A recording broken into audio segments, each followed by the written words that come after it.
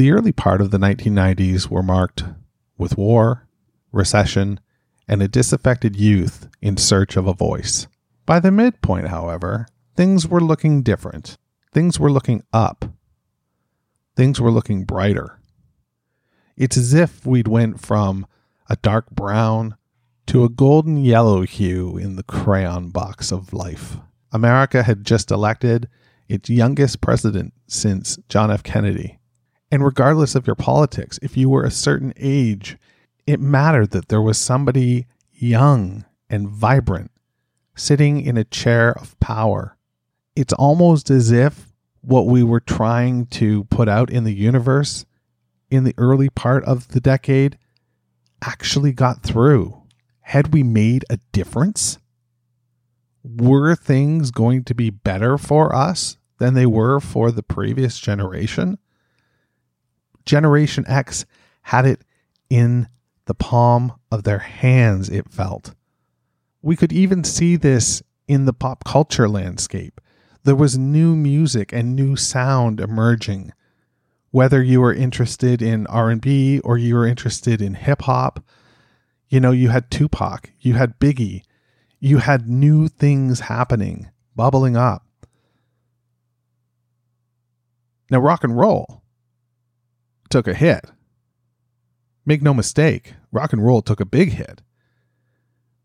It wasn't as though they were even in the throes of a midlife crisis. It seemed like the record industry's misuse of the term alternative, thrusting that label on anything with a 3, 4, 5 piece, rock and roll type sound, that it became absolutely meaningless.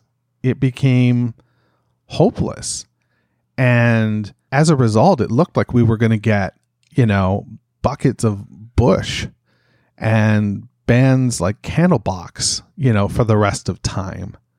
It really was bleak. I'm sorry if you like those bands, but they just represent that thing to me, that thing that, we had this great thing in rock and roll going on in the early part of the decades where it was searching for, rock and roll was searching, the people that made rock and roll were searching for inspiration in the past. And they were looking on the fringes with punk and new wave and really cool guitar sounds. We saw a lot of new things happening. And then bands started getting signed and they started just mimicking. They started just doing what everyone else was doing. And that's not exciting. That's not new. That's ugly. So in a way, this optimism that was happening wasn't being channeled in the rock and roll world. Sure, there were bands that were doing it, but they were indie bands. And indie bands don't matter. But they do on this podcast. Because our indie band,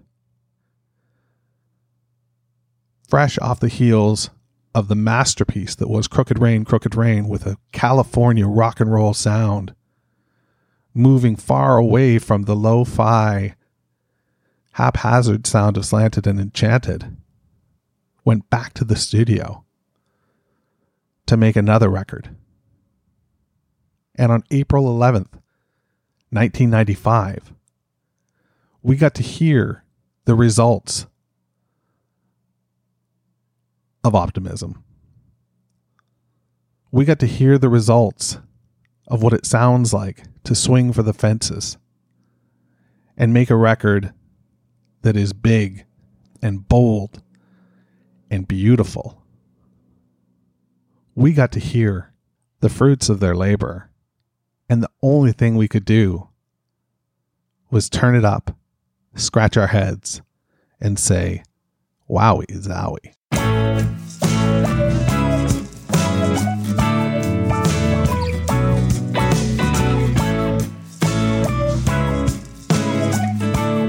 Welcome to Meeting Malcolmus, a pavement podcast. I want to set Hey, it's JD here, back for another week of hitchhiking through the back roads of the catalog of seminal indie rock band Pavement, with the hopes that I'll be dropped off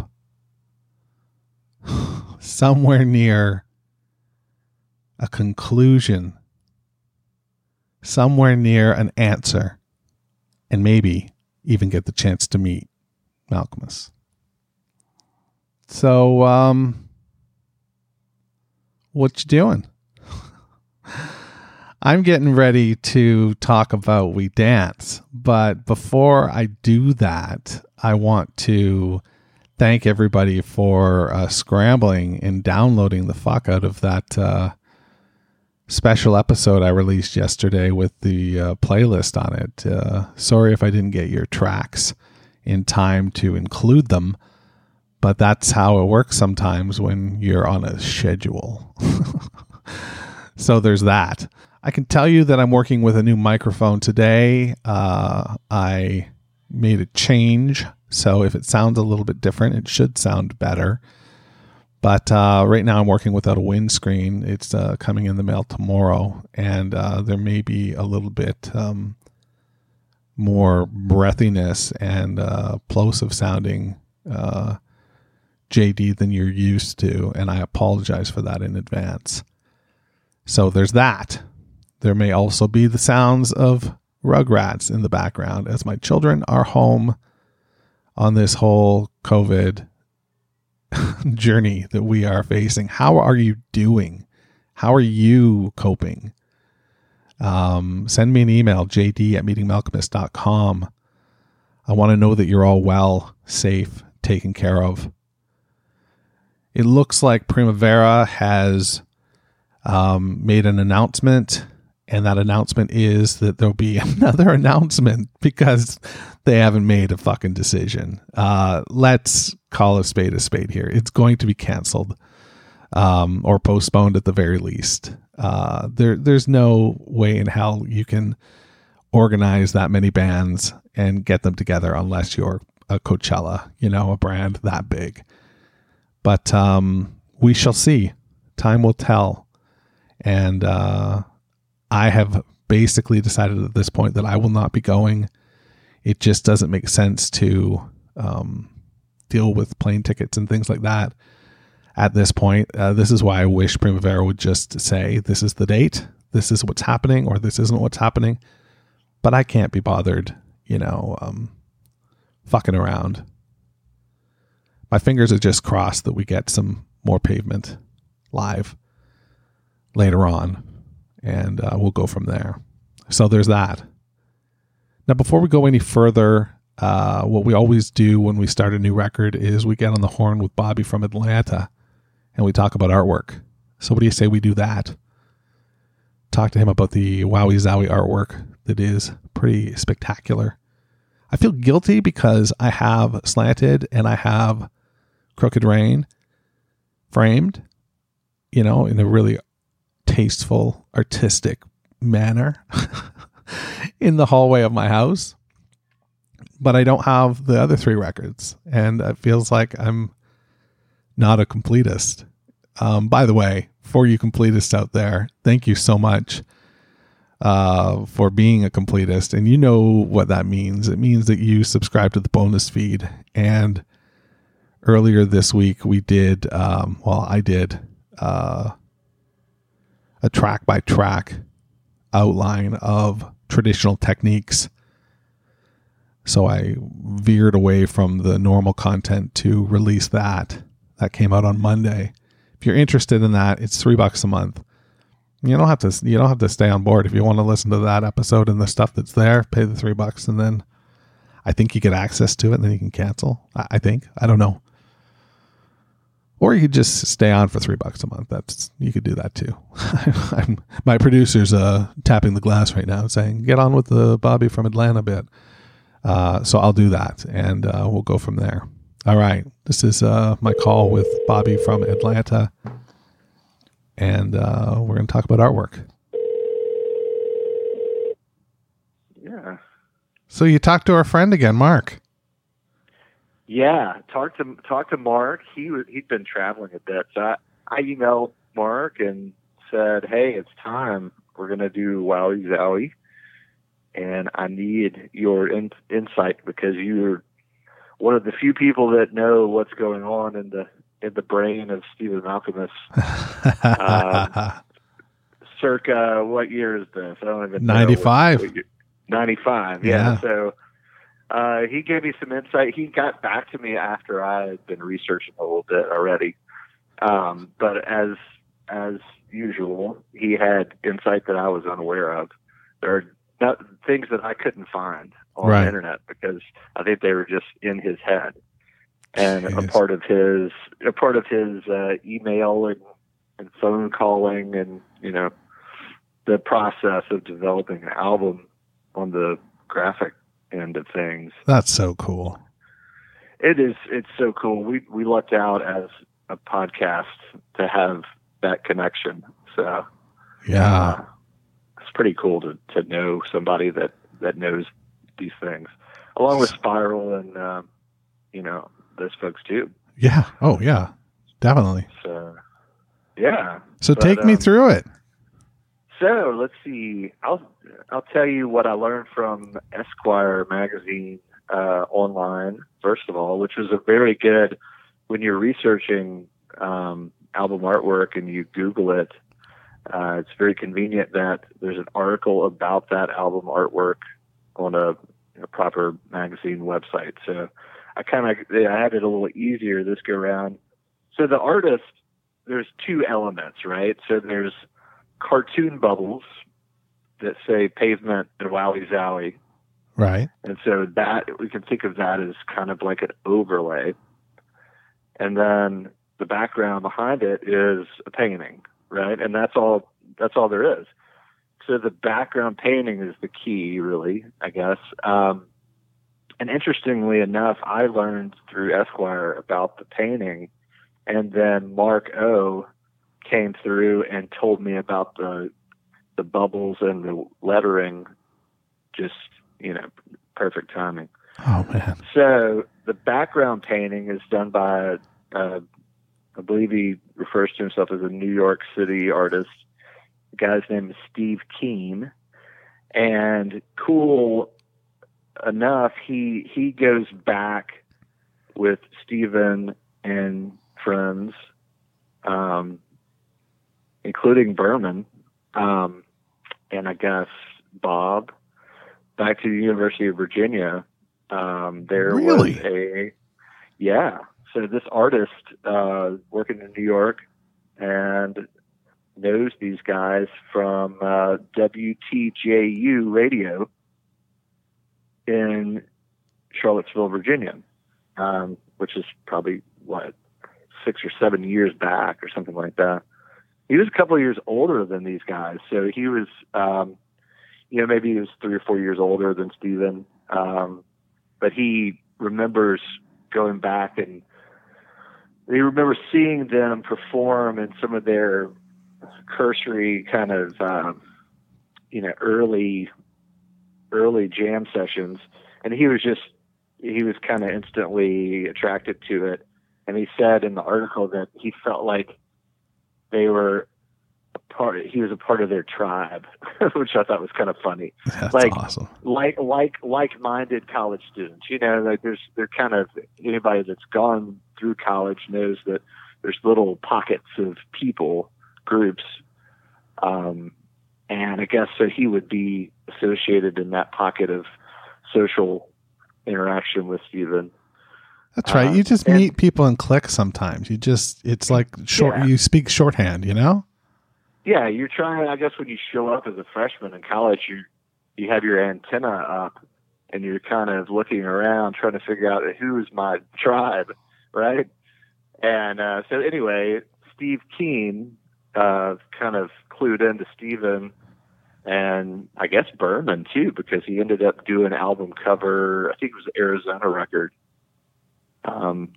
for Silver Jews was done by Steve Keen also. Oh, cool.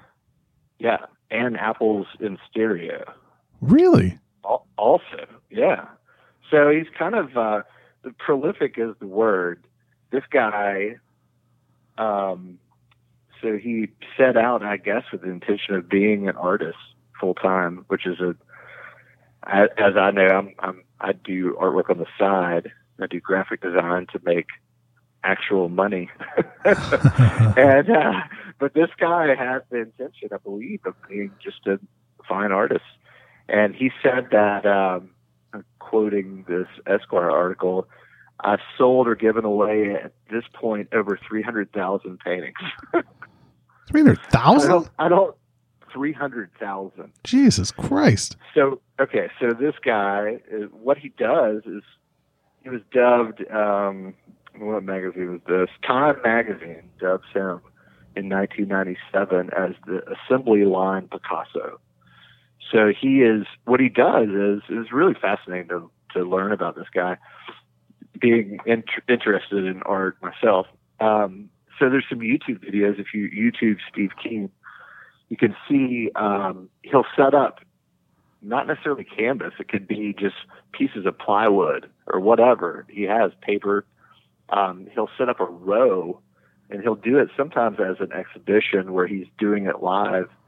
In fact, Mark O told me that he remembers seeing Steve Keen at a Pavement concert or a Malcolm X concert at some point, where he was doing his artwork during the opening band. So he would actually be, in public spaces, and he would have a row of between, I'll say, 5 and 30 canvases. Holy, and they're in a linear fashion, right? And so he's got, a lot of times he'll do an album cover. So he'll take like whatever it may be, like the Talking Heads or something like that. He'll take a vinyl album cover, and he'll paint that album cover, and he'll do it 25 times in a row. And each one's slightly different, right? So it was just fascinating. I've never seen anything like that. It's almost like bonkers. It's almost like a printing press, duplicating artwork, but it's all done by hand. And then he would either give them away, or he'd sell them for $5, or he'd sell them for, if it's a 1 of 3 series, and maybe he'd sell them for like $50 each. But the intention was that I'm just going to do this because I enjoy doing it, and I'm going to make a little bit of money doing it, and I want everybody in New York City to have one of these, and they're going to pay me $5 per painting, or whatever it may be. So it's a very unique approach to art. Yeah, I haven't heard of anything like that. I've never heard of anything like it. And so anyway, Stephen knew him and knows him, and said, we've got some, got an album coming. We do a painting for me. Or maybe it's a little unclear whether or not Stephen just said, I like this series, can we use it for an album? Or if he actually, I think what happened though is he commissioned it. So it said in this article that, and I found this interesting too, that in the 90s, there is sort of a fascination with the Arabic culture, Middle Eastern culture. And then here it said people were eating falafels like crazy back then. Which I thought was funny. There's, culture goes through these things where there's like a fascination with Chinese food, and then there's, anyway, there's a hot moment in the 90s where Middle Eastern culture was considered, really unique and interesting to people. So I think basically Steve said, well, let's, he saw this article in Life magazine called, in 1972, actually, which goes back a ways, but it was a 1972 Life magazine titled The Arab World, and it has lots of photography of life in that area. And so there's one photograph in that Life magazine where it's 2 Arab women kind of sitting cross-legged on the ground, I guess. And there's a goat in the picture, just, walking by. Just chilling out, being a goat. Yeah, just being a goat. That's right. And and so anyway, Steve Keen finds this image and he thinks, well, this is really strange and interesting looking. So he does, from what I can tell, he does his typical thing where he maybe put 20, I think he said maybe 15 or 20 or 30 different versions of the same photograph, painted on all these pieces of board or paper. And so he shows them to Stephen and he says, here's 30 versions of this Arab lifestyle painting, in blue and gray. And it, to me, it looks like, I think of like Chewbacca sitting, like if Chewbacca were sitting cross-legged on the ground or something. That's what it looks like to me. I don't know. I mean, surely no one other than Marco and Steve Keen knew what this was, right? Because it's not graphically. No, it's not clear. No, and it looks like a dog, not a goat, right? Like it looks like some sort of, sure, yeah, it looks like a poodle, a poodle at Chewbacca and his wife and their poodle. Right? So anyway, Steven says, "Oh, this one's the one," And he picks out one out of 30, and he says, "We're going to do this one."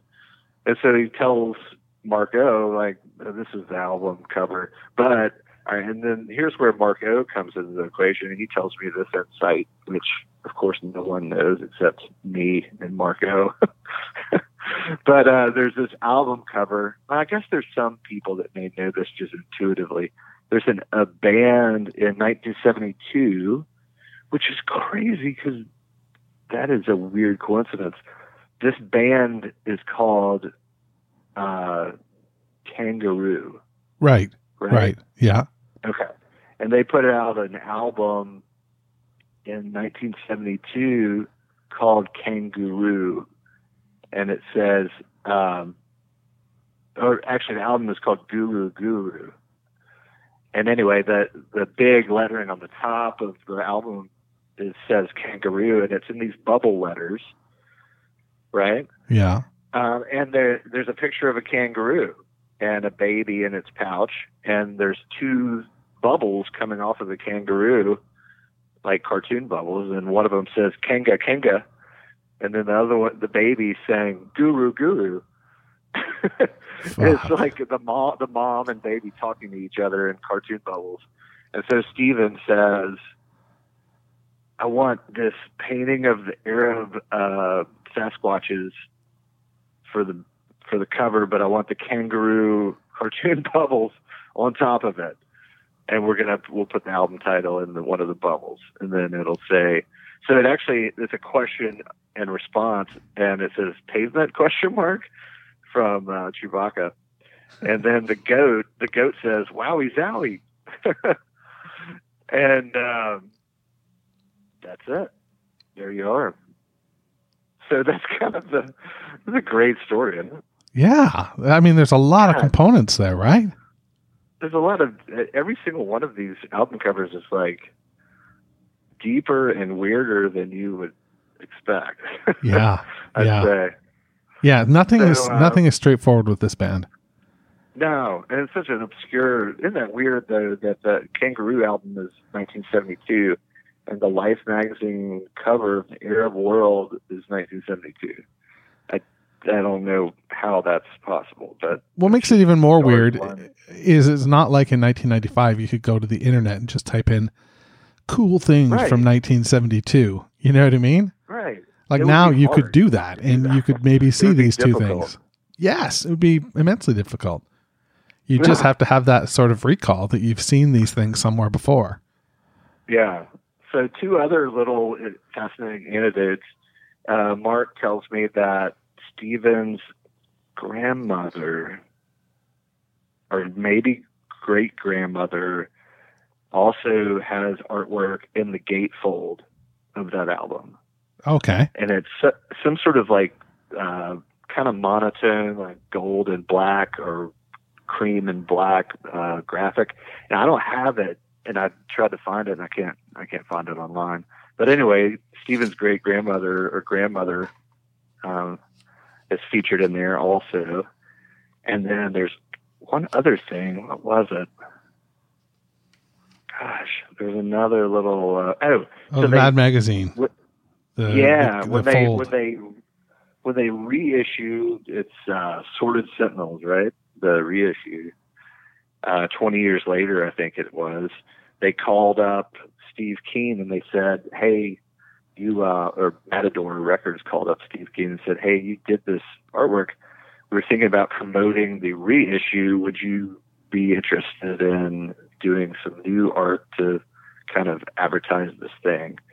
And he said, "Yeah, sure." And so he, of course, like he sent in a pile of artwork that he had done in short order, and they kind of worked through that and figured out what they wanted to do. And they used the back of Mad Magazine has this folding graphic, which I'm sure you remember, right? Oh yeah. Al Jaffe, it says here, maybe that was the person who did the folding graphic on the backs of those. But anyway, you fold it twice and the image turns into a more narrow vertical image, and the pieces from the left and right come together to create some different image. Yes. And so they created Steve created a poster. He actually created multiple posters, and they just picked the one they liked the best. Surprise, he did multiples. Oh, he did. Well, yeah, just a pile of them, and quickly, probably all within 2 or 3 weeks or something. But they turned this one into, I think when it's folded out, it's like a pizza and burger restaurant. And when you fold it together, it becomes a church, and it says "Rest in Peace" is the message if you fold it together, like the Mad Magazine. So it was very, off the wall thing. And Mark, the other thing I want to mention too is that Steve Keen did all this work for the album back in the day, and obviously Pavement had a big success with Crooked Rain, and so this album was highly anticipated by the world. And he was at a bus stop, and somebody had a Rolling Stone magazine, and Pavement had bought the back cover ad of Rolling Stone, which is just huge, right, for their new album advertisement. And so that was the first time that Steve ever saw his artwork was on the back of Rolling Stone at a bus stop. Oh, that's cool. Some kid had a Rolling Stone magazine, was flipping through it. He's like, "Oh my God." He saw it on the back of the cover. Isn't that wild? Man. Yeah, that is. Yeah. So interesting research project. The other thing that stands out for me is the back cover of the disc. Or was it on the inner gatefold? Gosh, it had pictures of the bands. I just recall there's the one picture with Bob. He's in the bathtub with soap suds on his hair. It's like telling you who the members of the band are. But as a Canadian, the one of Spiral Stairs, he's sitting eating something, I don't know, but he's drinking a bottle of beer. And the bottle of beer is a brand of beer called Moosehead, which is an independent brewery out of Nova Scotia. It's one of the last independent breweries in, other than craft breweries. It's a pretty big scale independent brewery on the east coast of Canada. So I wonder where that picture was taken. But you're saying Moosehead. So maybe... Yeah, I remember Moosehead used to be popular. I'm in the southeast United States. And that's wacky that they had penetration down there. What's that? I said that's wacky that they had penetration down there then. Wow. I think it was widespread because we'd go to the grocery store or the liquor store, wherever, parents, and Not that my parents normally took me to the liquor store. Anyway, I'd occasionally see the beer section, and kids are attracted to graphics, and I remember the Moosehead beer label. Huh? It was everywhere. Wow! Everywhere in the 80s. Well, if you're early 90s, yeah, I would say early 90s for sure. That was my beer in my first year university. Yeah, that's what I drank. So I don't know if you're listening to this and you were a Moosehead drinker, shoot me an email, jd@meetingmalcolmist.com. Cheers. Cheers. Yeah, I'm going to go open a beer. Dude, I got to thank you so much. It's not noon yet, JD. Yeah, that's true. It's not noon yet. It's noon somewhere. Isn't that what they say? No. Yeah. Hey, listen, thanks so much for doing this, as always. That's so fun. I really enjoyed it. All right, cool. I'll talk to you soon. All right, thanks, JD. All right.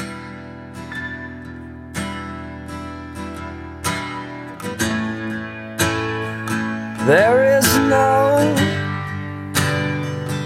castration fear.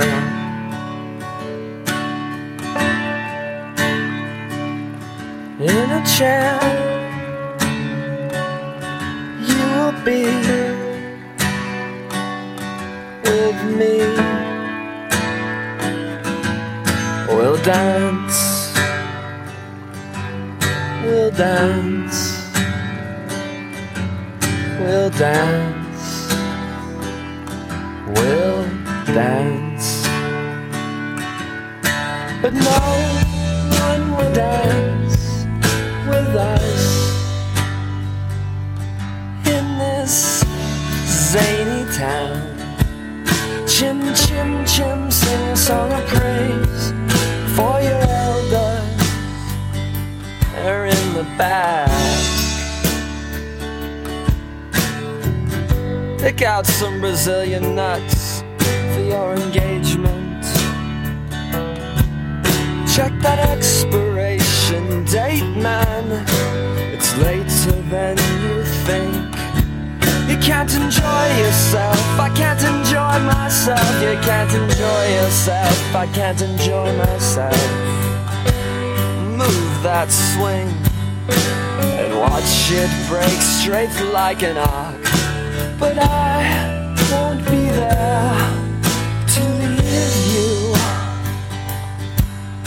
Oh, oh, oh. 'Cause I don't have a clue anymore. Maybe we could dance. Maybe we could dance. Maybe we could dance together, together, together, together. First time you see, and then you'll be 5 times forever. And you never get lost.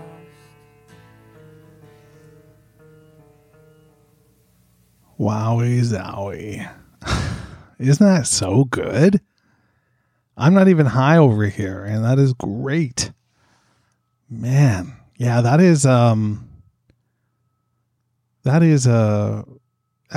song has a tough gig, because it, traditionally speaking, when you sequence a record, oftentimes the lead-off track is going to set the tone for the record. It's going to give you a sense of what's to come. But how do you do that on a record like Wowie Zowie? I mean, a record that literally traverses the spectrum as far as sounds go and songs go. It really is all over the place. You've got pedal steel guitar, you've got piano, you've got whacked out synthesizer sounds, you've got, punk guitar, you've got snarling vocals, you've got beautiful vocals, you've got it's all over the place. It's all over the map. And to choose a song that sort of says, hey, this is what you're in for is a chore. And I think We Dance is a great choice because it does have that sort of, green tinted hue, like this marijuana sort of aesthetic to it. And, the record is a stonery record, right? I mean, Stephen called it his pot record at one point. I'm paraphrasing. I think the actual quote was he was smoking a lot of pot around this time, and they all sounded like hits to him, which is just fantastic.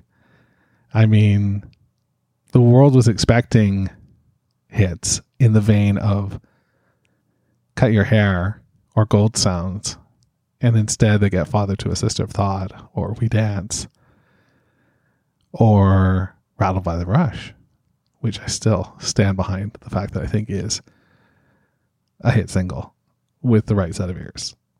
Now this song, does anybody else listen with good headphones? Or even, maybe it's even bad headphones. I don't know. I have some pretty good headphones. And the whole beginning part, there is this rushing water sound in the left channel. And I don't know if it's, I've just never noticed it before. I'm just listening with a different set of ears today. I don't know. But it really stuck out. It really stuck out the last few listens. And I don't know what it is. And I'm hard of hearing in my left ear. So I hadn't really noticed it before. I guess I was just paying more close attention today. And I really noticed that. As far as lyrics go, I love this song. I love in this zany town, and then Chim Chim, that piece. Don't know what it's about. You got a beat on it? Send me an email, jd@meetingmalcolmist.com. I'd love to hear from you. Musically, it's pretty simple, straightforward. You've got that piano, you've got a strumming guitar, you've got a beautiful vocal. And then that fade out at the end is unnaturally long. It's the kind of fade out that you lean into as it's fading out. You want to hear what he's saying. There's a song by Bell and Sebastian called The Boy with the Arab Strap. And it fades out in a similar way, like vocally, that you're leaning in to try and hear exactly what he's talking about. Maybe it'll give you a clue. Maybe it'll tip you off. Unlock the whole song. Not the case. Not the case, though. So there's that. Okay, so I just want to wrap up by sending out some thank yous to those of you who are working in the face of this crisis to help keep the rest of us at home. I'm going to do my part. I'm going to stay in. I was in Florida last week, and I'm not from Florida, so I'm supposed to keep myself quarantined for 2 weeks, and I'll do that. And I'll do my part. That's what I do. I do my part. I think we should try and have a watching party for Slow Century. If you're in, tweet me, Facebook me, and we should get that going. I can get a link and we can all watch it together like a family, On that note, I'll bid you adieu and talk to you next time. Be well. Meeting Malcolmus, a pavement podcast, is a weekly affair. Connect with JD at jd@meetingmalcolmus.com. Please support the pod by rating, reviewing, or sponsoring us at meetingmalcolmus.com. And hey, I'm social. Follow me on Instagram, Twitter, or Facebook at Meeting Malcolmus.